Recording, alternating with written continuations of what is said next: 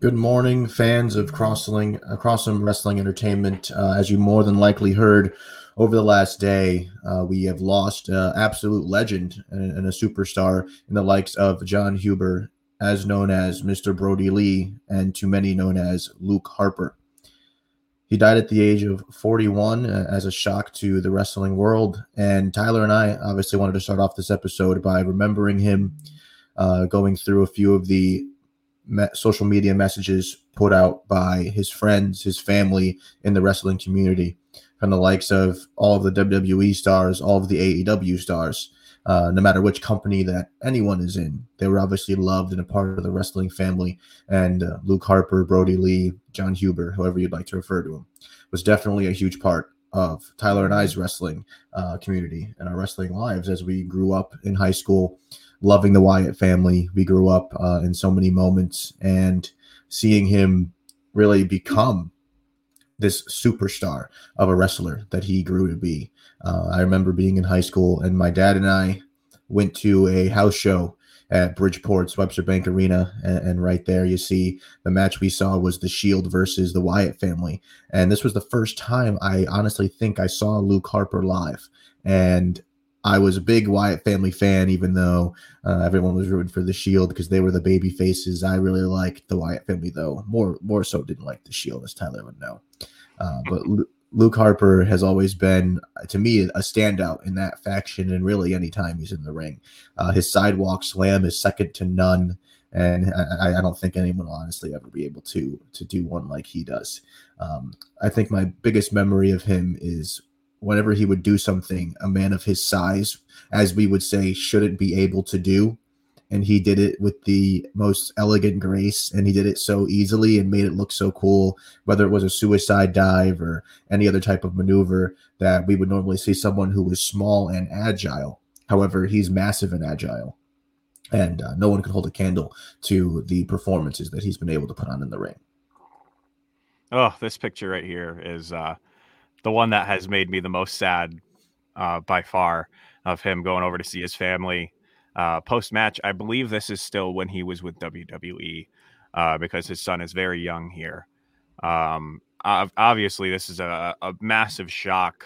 Noah called me with no preface or warning yesterday, which usually he'll be like, "Hey, are you around?" first, and then he'll call me. And so I answered, and I did my normal Mr. Cross that I do when I answer the phone when Noah's calling. And he said, "Hey, can you confirm this for me? I just got a report from Bleacher Report that Brody Lee died."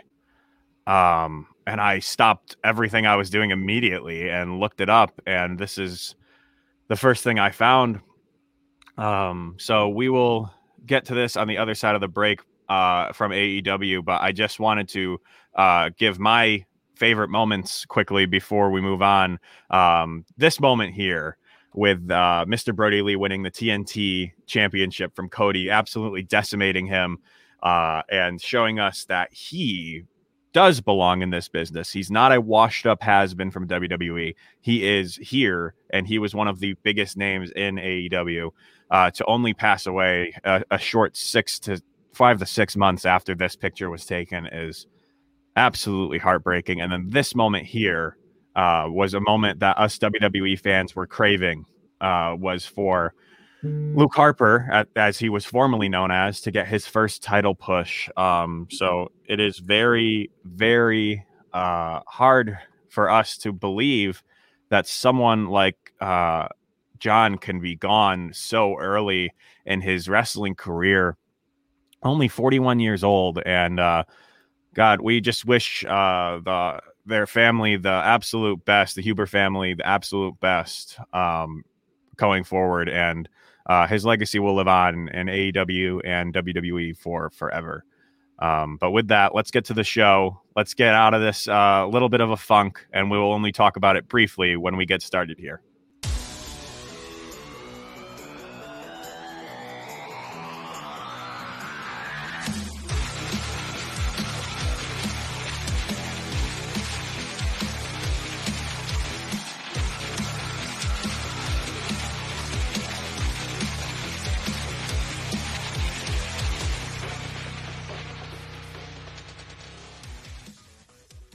You're listening to the Cross'em Wrestling Entertainment Podcast. Good morning, ladies and gentlemen. As we said, we would get into the AEW action, but first we wanted to put up the blurb that AEW had posted, and we'll give you a minute to quickly read through that. I can read it out loud if you'd like, Noah. Sure. So the All Elite Wrestling family is heartbroken. In an industry filled with good people, Jon Huber was exceptionally respected and beloved in every way. A fierce and captivating talent, a thoughtful mentor, and simply a very kind soul that starkly contradicted his persona as Mr. Brody Lee. Jon's love of his wife Amanda and children Brody and Nolan was evident to all of us who were fortunate to spend time with him. And we send our love and support to his beautiful family today and always. Jon's popularity among his peers and influence on the wrestling world was worldwide and transcended AEW. So this loss will be felt by many for a long time. We were privileged at AEW to call Jon Huber a brother, a friend, and one of our own. That was the statement AEW made last night after learning the passing of Jon Huber. Yes, and honestly, obviously very well said by AEW, and it's obviously a tragic and it's traumatic, and the biggest word I think I can describe this as is shocking. So we'll keep this image in our background this episode as opposed to our Cross'em Wrestling Entertainment logo, just so we can make sure we keep Mr. Brody Lee, as we'll refer to him, and obviously his family in our thoughts and prayers, obviously today and as we move forward, as we all are in this wrestling community together. So with that being said, let's hop into the AEW action from the Holiday Bash episode. Tyler, they kicked it off quick. What do you think with this one? Yeah, this is not where I expected this match to be. I was very happy to see these that Top Flight get the kickoff. And they were wearing those awesome armbands. They had the BLM armbands on for this episode, and it was very, very cool to see them being allowed to represent BLM like that. And I thought this match was a good way to kick off the night, especially how it ended. Definitely. And like as we always say, the tag team formula for starting a show never fails. So AEW wasted little time trotting out the big guns to kick off Wednesday's show as Le Champion Chris Jericho partnered with Inner Circle teammate MJF, new Inner Circle teammate, may I add, to battle the team of Dante and Darius Martin of Top Flight. The up-and-coming babyface tandem dominated early, frustrating the heels until MJF and Jericho downed Dante and worked him over, all while taunting his brother. Darius tagged in, unleashing a flurry of offense on the heels that had MJF reeling. Dante scored a near fall off the roll-up, but the Salt of the Earth delivered a powerbomb, followed by a Lion Salt from Jericho for a close 2 count. Darius dropped his opponents with a double DDT and appeared to be rolling after sending Jericho into the timekeeper's position. Which was great spot. It was very sloppy, which actually made it look good. Like he didn't go cleanly over the table. He took everything down with him. It was messy. Only to be brought down face first into the ring apron. MJF capitalized, delivering a Heat Seeker piledriver for a pinfall victory. Jake Hager grabbed the microphone after the match, taking exception to Wardlow's absence of late. He said every member of the Inner Circle has done his job except for him. After getting it cleared with Tony Khan, Hager revealed he will battle Wardlow on next week's show. Wow. I mean, so much for having worked out this sparring contest they always have. Yeah, no, I was very shocked. And remember, the graphic we had just showed said Chris Jericho and MJF with Wardlow, when in fact it was Hager who was down there with them. And Hager obviously has had issues with Wardlow for the last month or two. They still, even though they said they'd stop staring at each other, can't seem to do that. And it set up quite the match for next week. That honestly, there's a lot of cool stuff happening next week. Oh yeah, I am really looking forward to that match. Yeah, I'm definitely looking forward to that. There's one match that I'm greatly looking forward to, but I think you could guess what that one is. But we'll get to that one later. I have no idea what you're talking about. I don't know what you could possibly mean by a match you're looking forward to. Oh yes. So with that being said, a great way to open up the show. There's 2 short segments here, so I'll jump into these ones. And we got to see Tony Schiavone interview Sting for the 3rd time. So listen. It just keeps happening, Noah. Uh-oh. I think we lost Noah's voice. Hold on, everybody. Noah has cut out. We'll get Noah back in a moment. I'm sorry about that, everybody. It looks like his internet is diving out on him. But yes, we got Tony in the ring again for a Sting segment. So Sting would join Tony Schiavone for an interview that the company had seemingly been advertising for a while. Sting recalled his introduction to the main event scene after a chance encounter with Dusty Rhodes, and how seeing his son Cody made him really want to be a part of AEW. But the interview didn't get off its feet very much because Team Taz would interrupt the promo. Taz himself said he was tired of the nostalgia of Schiavone's "It's Sting" calls. And while Ricky Starks was also threatening that the Icon would be hurt if he kept sticking his nose in their business. The faction threatened to hit the ring when the arena darkened, and we have been rejoined by Mr. Cross. But when the lights came back on, Darby Allin would stand side by side with Sting.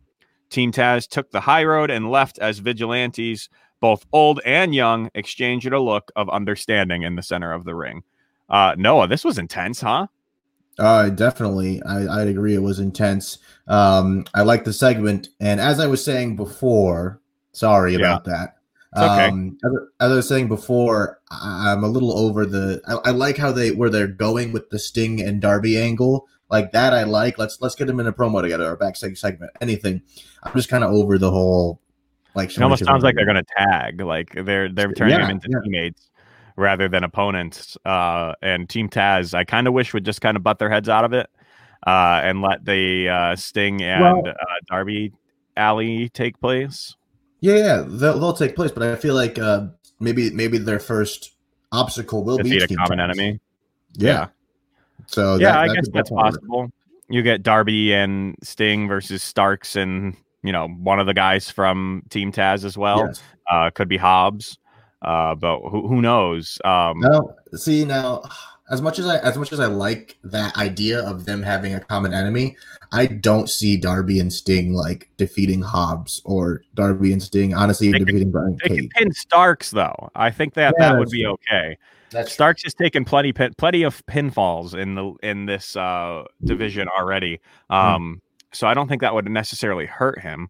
But I don't know. I just kind of wish they would let Sting have a singles wrestling storyline right off the bat here. And I don't fully believe that the four of them or five with Hook would back down just because Darby showed up with a skateboard. So didn't fully believe that angle all the way through, but it was cool. Suddenly Darby appeared. So that was nice after he was sitting up in the rafters not the rafters, but the nosebleeds. So that was cool. I just don't quite believe that those massive men of Brian Cage and Powerhouse Hobbs were like, skateboard. Oh, yeah, I agree. Yeah. Sorry. No, I got you. So with that being said, let's hop into something that I didn't have many issues with. If Tyler, you want to take us away with Jurassic Express versus the Dark Order. Yeah, absolutely. As you all know, Jurassic Express is one of mine and Noah's favorite tag teams in AEW. In fact, our co-host Kyle got me a Jurassic Express t-shirt for Christmas this year. So thank you, Kyle. I will definitely be wearing that on one of these episodes. But Jurassic Express's Luchasaurus, Jungle Boy, and Marco Stunt would battle the Dark Order's Colt Cabana, Alan Five Angels, and number 10 Vance in a big 6-man tag team match. The babyfaces started red hot, out wrestling the opposition with their unique offense. Cabana ran interference to halt the opposition's momentum, allowing Vance to deliver a slingshot release German suplex to Jungle Boy and seize control for his team. Luchasaurus would tag into the match, unleashing an onslaught on the opposition, slowed only by a perfectly timed bit of interference that prevented a pinfall. At ringside, Cabana once again in the action sent Luchasaurus into the ring post, and the heels appeared on their way to a victory. Marco Stunt, however, would send Angels to his partners, knocking Vance and Cabana off of the apron. Luchasaurus and Jungle Boy put Angels down with an assisted powerbomb for the win. The post-match promo, though, was interrupted by Tully Blanchard and FTR. The Hall of Famer issued a challenge for January 6th, saying, "We're on a quest to get those championships back, and we're not going to allow dinosaurs to hold us back." Blanchard would warn them. He ended by threatening a flashback to the 80s if Stunt interfered. So I think they're saying Marco Stunt is not going to be a part of that match, and saying that just so you know, I still was able to go back in the day, and I still got it now. So if Marco Stunt interferes, you can bet your ass Tully Blanchard is going to interfere in this match as well. As we've seen Tully do in the past to help them win these titles in that title eliminator. So, Noah, what'd you think? I thought it was a great match. As you mentioned before, you and I love Jurassic Express. They're great. They're always fun to watch. I really love Marco Stunt. I think he's hilarious. He was good too. He, people were, and sadly, making fun of him for how small he was for muscle mass. Like, he didn't have any muscle mass on him. So he's been working out, he's been getting lean, and now he's got some muscle mass on him. I was very excited to see him in action again. So, Marco, good on you. We're waiting to see you wear that title around your shoulder, because I don't think you put it on your waist, it might fall down. So over the shoulder is probably the best way to do it. Oh, gosh. just what I thought. I was like, oh, that's nice, Tyler. Being nice. There you go. All right. So, yes, as I was saying, I really enjoyed this one. Another good tag team match. Seems to be honestly the formula for AEW. It's like, oh, tag team match. That's right. Okay, let's do that. Which I'm not complaining because they're good. And especially, I mean, they have a lot of really good teams, and especially with Jurassic Express and Dark Order has a lot of depth in Dark Order. So it's always fun to watch. And I'm happy to see Jurassic Express back on Wednesday night TV. Oh, for the love of everything, let's keep them there, please. About time. Can we just can we keep these guys here, please? Jungle Boy, especially Jungle Boy and Luchasaurus have such an incredible dynamic together. And Noah, I know you're not a big Achievement Hunter fan, but and in Achievement Hunter, they're a YouTube channel that plays video games, and they're also big. Jeremy Dooley, big wrestling fan, invited AEW to come play games with them on their channel. And Luchasaurus, Jungle Boy, Marco Stunt, Sammy Guevara, the Librarians, and I feel like I'm missing someone, all showed up. Oh, and Hangman Adam Page all showed up. And they told all these stories about how, they destroy shit in their office, and they hit Luchasaurus in the head with a giant ball, and they all feared for their lives. And it was Marco who did it. So it was none of them who actually hurt him, but they're just so much fun to watch. And now I see them in multiple aspects of my entertainment. So I just hope they stick around. They're so much fun to watch. Definitely. And one thing I will say about Luchasaurus, his kicks are unreal. You can compare him to Aleister Black. Easily. Like, and my favorite thing about Luchasaurus's kicks are they just come out of nowhere. Like, he won't be standing. Like, whenever we see someone kick, they have to get ready for it. Like, you're a wrestling fan. Yeah. He's just standing there, and all of a sudden just bop and just kick someone across the head. And it's like, dude, it always sounds so good. Exactly. I'm like, how? Like, where did that come from? He just snaps, and suddenly he can just move his leg in any direction he wants, and it always looks amazing. So yes, great match. Love seeing Luchasaurus. We spent a lot of time on Jurassic Express. So let's hop into the next, which rightfully so. Let's hop into the next match here, where we got to see Pac take on the Butcher. Alex Marvez caught up with Kenny Omega and Don Callis at an undisclosed location before this match took place. The AEW World Champion criticized Rey Fenix for his injury history and threatened to send him back to Impact Wrestling or AAA. Yes, I mean, especially Impact Wrestling, considering apparently AEW and Tony Khan think that's just the worst place to be. So, I love it. They just keep crapping on Impact. It's kind of funny. If you've been watching anything over the last 2-3 weeks, you just know that for some reason they hate Impact. So Kenny says, "You get injured, I get titles." So obviously spicing up the mood for the next week's bout. The promo gave way to Phoenix's Death Triangle teammate, the Bastard Pac, battling the Butcher in singles competition. The Blade and the Bunny supported Butcher from ringside, as they normally do, while Penta El Zero M backed up Pac. Eddie Kingston joined Tony Schiavone, Jim Ross, and Excalibur on commentary. And I just say the announcers were not thrilled to have someone else sitting next to them. Yeah, no. Not at all. The big man overpowered Pac and worked him over, somewhat surprisingly dominating the action. Butcher grounded Pac, scoring a picture-perfect gut-wrench suplex during a commercial timeout. A beautiful power bomb earned Butcher a 2 count, igniting frustration within the bassist that threatened to take his focus off of his opponent. Kingston rose from the commentary position to the enlightenment of all the other 3 commentators actually saying, oh, at least he's now away from the table because he wouldn't answer any of the announcers' questions. But as Kingston tried to make his way to the ring, he was greeted by Lance Archer, providing a distraction that allowed Pac to recover and rock Butcher with a kick. The Black Arrow followed, and Pac scored the win.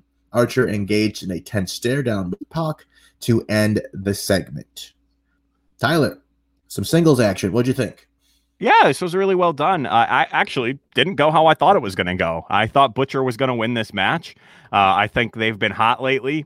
And I thought that somehow either the Blade or Eddie were going to get him to win this match. But it was exactly the opposite. Eddie was the reason that he lost the match, causing the Butcher to lose focus and allowing Pac to capitalize, which if you've been watching Pac for the 10 years that I have, you all know that he is going to capitalize on your mistakes. And it just takes one of those black arrows more often than not for you to fall to his pinfall. So I really, really like this match. As I've said it week after week after week, this is my favorite storyline. I love everyone that's involved in this storyline. And I just hope they can keep it up because so far, so good. Definitely. Yeah, no, I love the storyline too. Death Triangle might be my favorite group besides Jurassic Express in AEW at the moment. Yeah. I love Phoenix. I love Penta. I love Pac. I think the 3 of them are just money, like just straight freaking money. I enjoy watching the Butcher work, the Blade. I don't know. They just don't polarize my screen for me. You know how I am. Right. Like I need flashy and color and all this good stuff. And they're rugged and tough, you know? But they're still great workers. So I'll give them credit where credit's due. So I agree with you. I joined this match a lot. I loved every bit of it. And speaking of loving every bit of it, there's lots of great content here at Clover Crest Media that you can all enjoy. So please, we're going to take a quick break. Enjoy these ads. I would just like to point out that a few weeks ago, Jace said that Mac Jones was garbage. Hurry up here for Alabama. Play action. Mac Jones wants it all. Long ball, man there. Got him. Mechie, touchdown. I'm not sold on Mac Jones. In the red zone, Alabama with 3 minutes and change remaining in the half. Jones fires to the corner. Devontae Smith. Touchdown, Alabama.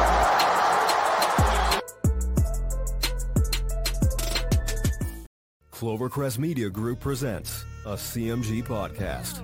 Keys to the City. Keys to the city, baby.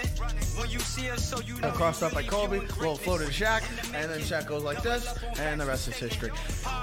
Pay attention. Don't tell me what to do, Devil Woman. Speaking of those Lakers, hold on, stun. But I didn't make I said Denver's gonna win. Yeah, you did. You said that.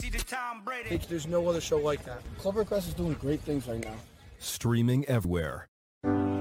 Welcome to Ivy League Murders. On this podcast, we focus on cases affiliated with the Ivy League, exploring the darker side of higher education. What happens when genius becomes evil? My name is Sarah Alcorn. I'm a Harvard graduate, and I've been a private investigator since 1999. Join me and longtime crime diva Laura McDonald for Ivy League Murders. Looking for a casual baseball podcast to listen to? Well, Baseball with the Bard, presented by Clovercrest Media, has just what you're looking for. Tyler Bard and Noah Cross cover a wide range of happenings in the MLB, and then dive into a deep focus on the Red Sox and Yankees. Join us every Sunday at 11 a.m. Eastern Standard Time for your weekly dose of Baseball with the Bard.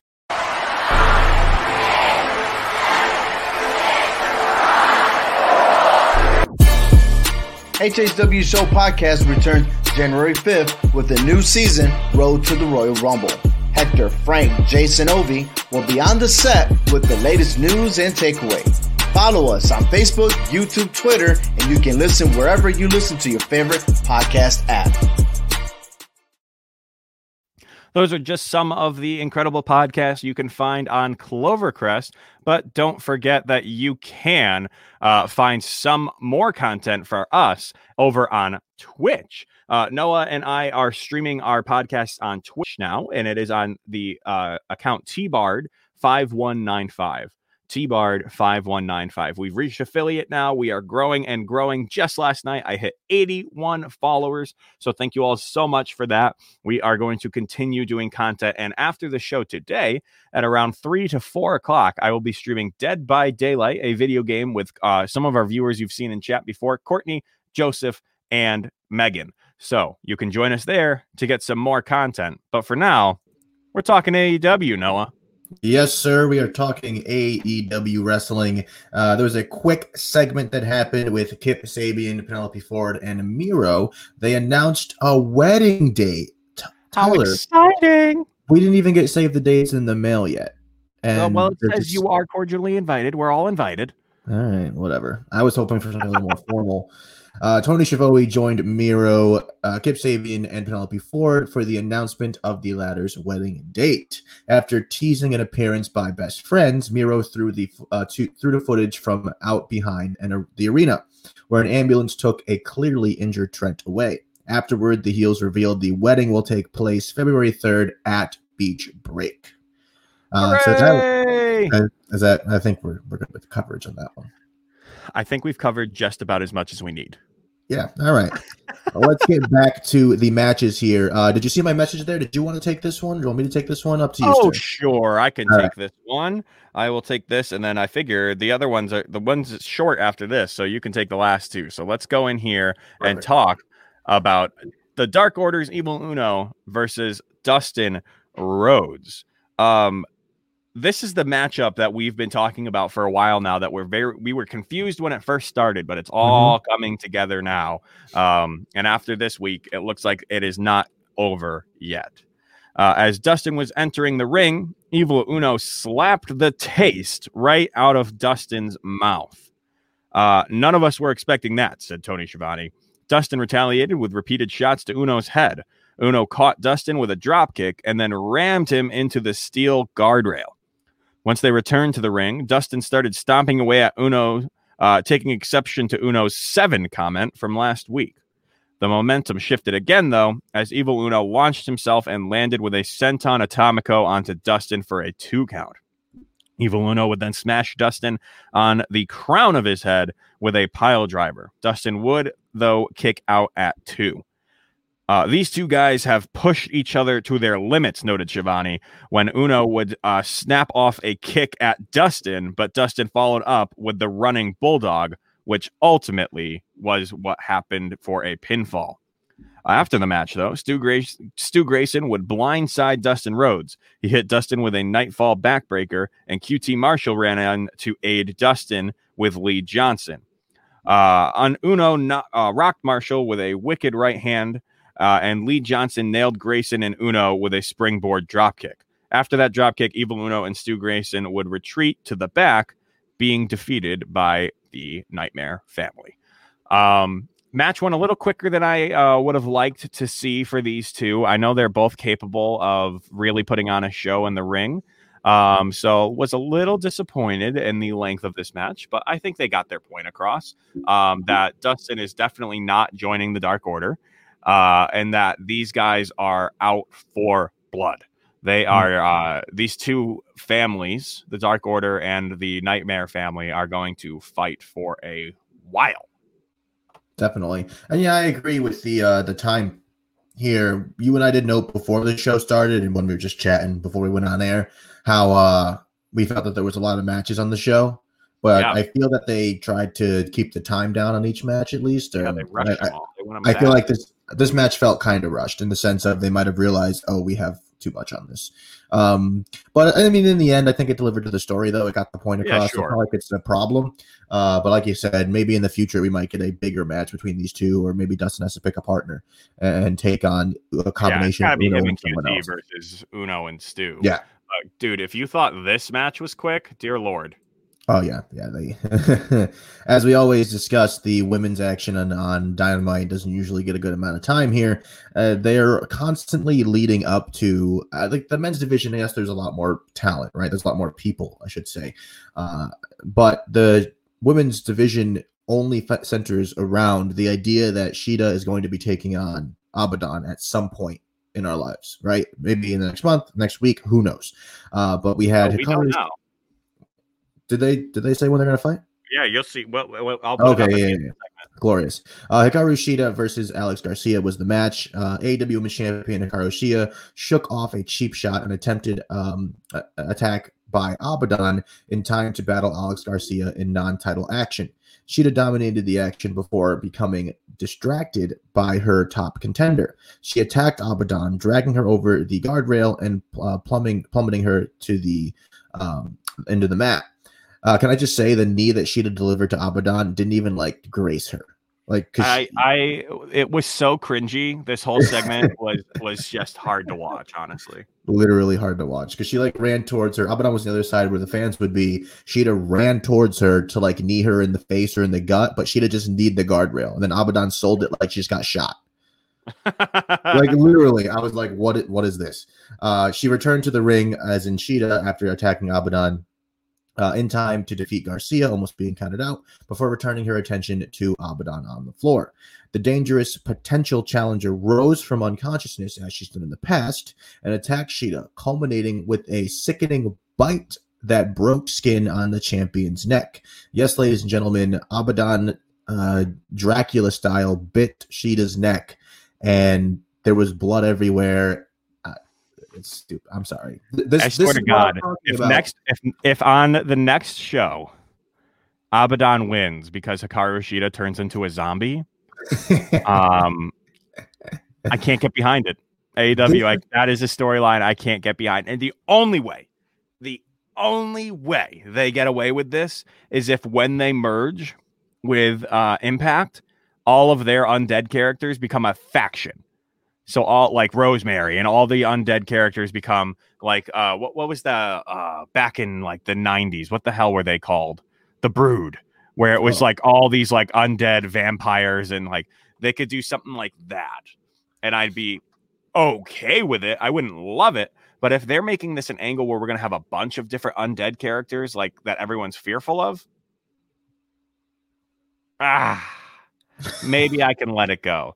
But it did finally set up this. Night 1, New Year's Smash, Hikaru Shida versus Abaddon for the AEW Women's World Championship.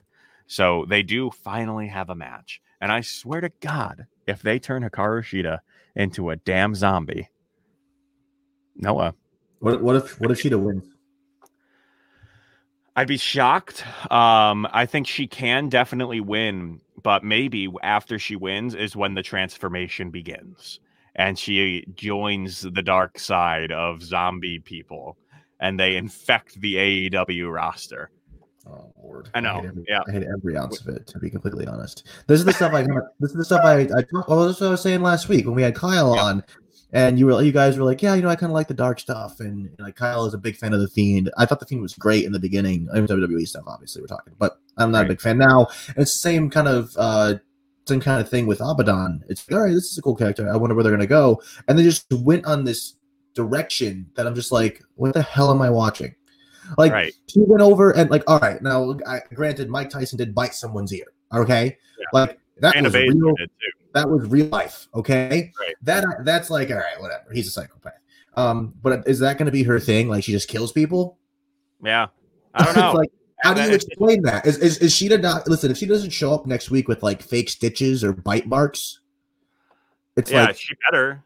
She has to. I mean, there were pictures on AEW's Facebook page of her getting medical treatment. So we assume that's going to happen. And OV makes a point. I said it right as he commented it, that it sounds like WWE Shayna versus Becky, except Shayna Baszler is not a zombie. So it made less sense that Shayna Baszler was biting someone. Here's the thing, though. She did that once. Like, this isn't the first time we've seen Abaddon with blood dripping out of her mouth. Like, is that going to become a thing? And if it is, I think it's I think it's stupid. I mean, we've tried murderous angles in like WWE before, like when Wade Barrett threw Randy Orton down a flight of stairs. And we talk about how Randy Orton threw Rey Mysterio off a building at Money in the Bank. Oh, and Aleister Black, and then they were on Raw the next night, and they were just fine. Yeah, they're fine. Or that time that Randy Orton lit the Fiend on fire. Oh wait, that was last week. Oh, weird. Yeah. So basically, Cheetah can just show up on Wednesday and everything's going to be fine. So, I mean, I hope so. That's what's going to happen. So with that being said, let's jump into the main event here. Very excited for this one. We got to see the Young Bucks take on the Acclaimed here. The brash, arrogant, cocky, and supremely talented young duo of Anthony Bowens and Max Caster challenge AEW Tag Team Champions, the Young Bucks, in the night's main event for the Young Bucks AEW World Tag Team Championships. Early on, they looked like a largely inexperienced team, struggling to find their footing as Matt and Nick Jackson outclassed and outwrestled them. The Acclaimed finally wrestled control of the bout away from its opponents, dropping Nick back first onto the apron to do so. Back from the commercial break, the challengers continue their success. Working over Nick, the dynamic brother fought from underneath and made the hot tag to Matt, who exploded into the match and dropped the challengers with a double DDT. The Bucks dominated late until Caster sent Matt over the barricade and into the stands. A suplex into a crossbody by Bowens led to a near fall broken up with no time to spare by Matt. Can I just say the close counts in this match were unbelievable. Yeah, they did a good job with that. There were so many 2 counts where even Matt Jackson was just like, wait. Oh, okay. It was 2. It was really good. A ref bump occurred, and Bowens rocked Nick with a boombox to the face. Now, this ref bump, when Bowens was watching the ref and he saw him go down, I saw the look in Bowens' eyes. And as the marquee wrestling fan I am, I just kept saying out loud in my living room by myself, hit him in the dick. I knew that Bowens was going to go for the low blow. I'm not kidding. I just kept saying, hit him in the dick. And I knew Bowens was going to go for the low blow, and I felt like it added to it. However, the ref coming out of the back was a little too quick. I feel like if this match had maybe 5 more minutes, I feel like it could have been great, absolutely over the top. A second referee arrived and counted to 2 before Nick kicked out, and that was the part I'm talking about. I just feel it. If there was even a couple more seconds for that ref to come out, I just felt like it was too quick. Matt powerbombed Bowens through a table. And back inside, the champs delivered the BTE trigger for the easy win at the end there. So great match. I loved it. You heard my criticisms of a couple spots. But Tyler, what do you think? I thought it was a very, very decently done match. I thought there would be a more vibe of a feel that Acclaimed could actually do this win. The whole time, it felt like the Bucks were going to win this match. So they put on good spots though. And Noah, quick rant really quick. In the middle of that, I don't know if you got the notification that I did in the middle of reading that notion, but the video we played in the beginning for our friend, Mr. Brody Lee, who passed away, is being copyright claimed by AEW. So AEW, we just ask, could you not claim everything that we try to use to promote you? It's unfortunate. Every time we've played into a video on our podcast here for you all, we have been copyright claimed. So we are going to obviously dispute it because we made it. And this time we know we made it. So AEW, we're trying to work with you. Please, we've reached out. Let's work together to make your content greater, because we literally aired that how long ago? 40 minutes ago, and we got a copyright claim. So let's work together, AEW, because we were trying to make good content for you. I don't know what to say about it. No, I think we just got to stop putting videos out. I think we'll just call it a day with that, but it's whatever. So yeah, what'd you think of the main event? Again, it was just unfortunate the way that I just felt that they were always going to win. Always, it felt like the Young Bucks were going to win this match. I really didn't think the Acclaimed had much of a chance. And I honestly would have been very shocked if they did win, but that's what makes good television. So that would have been a moment where I would have absolutely popped. So good match. I'd give it a 3. Fair enough.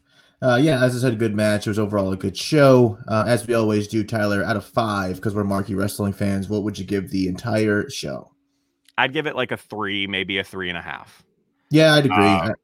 It just nothing special for a holiday special. They didn't. It was pre-recorded too, I believe, which is kind of a bummer because usually on pre-recorded shows you can do more stuff.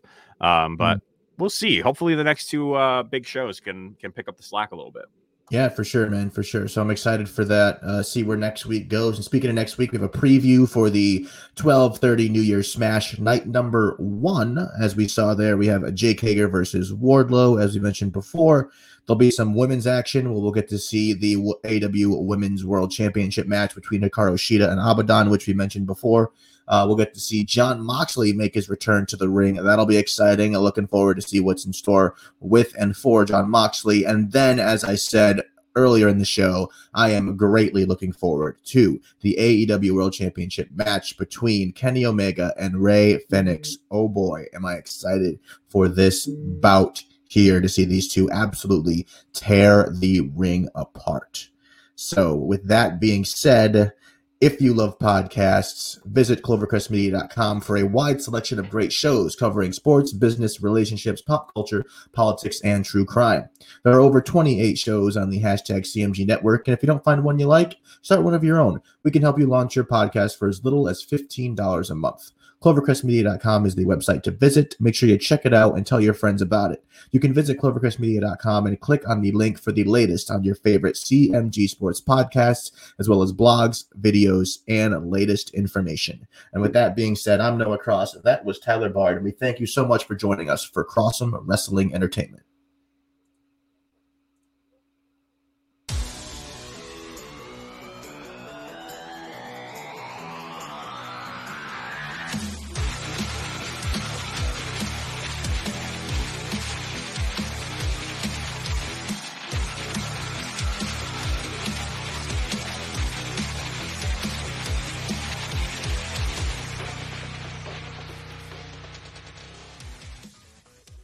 You're listening to the Cross'em Wrestling Entertainment Podcast.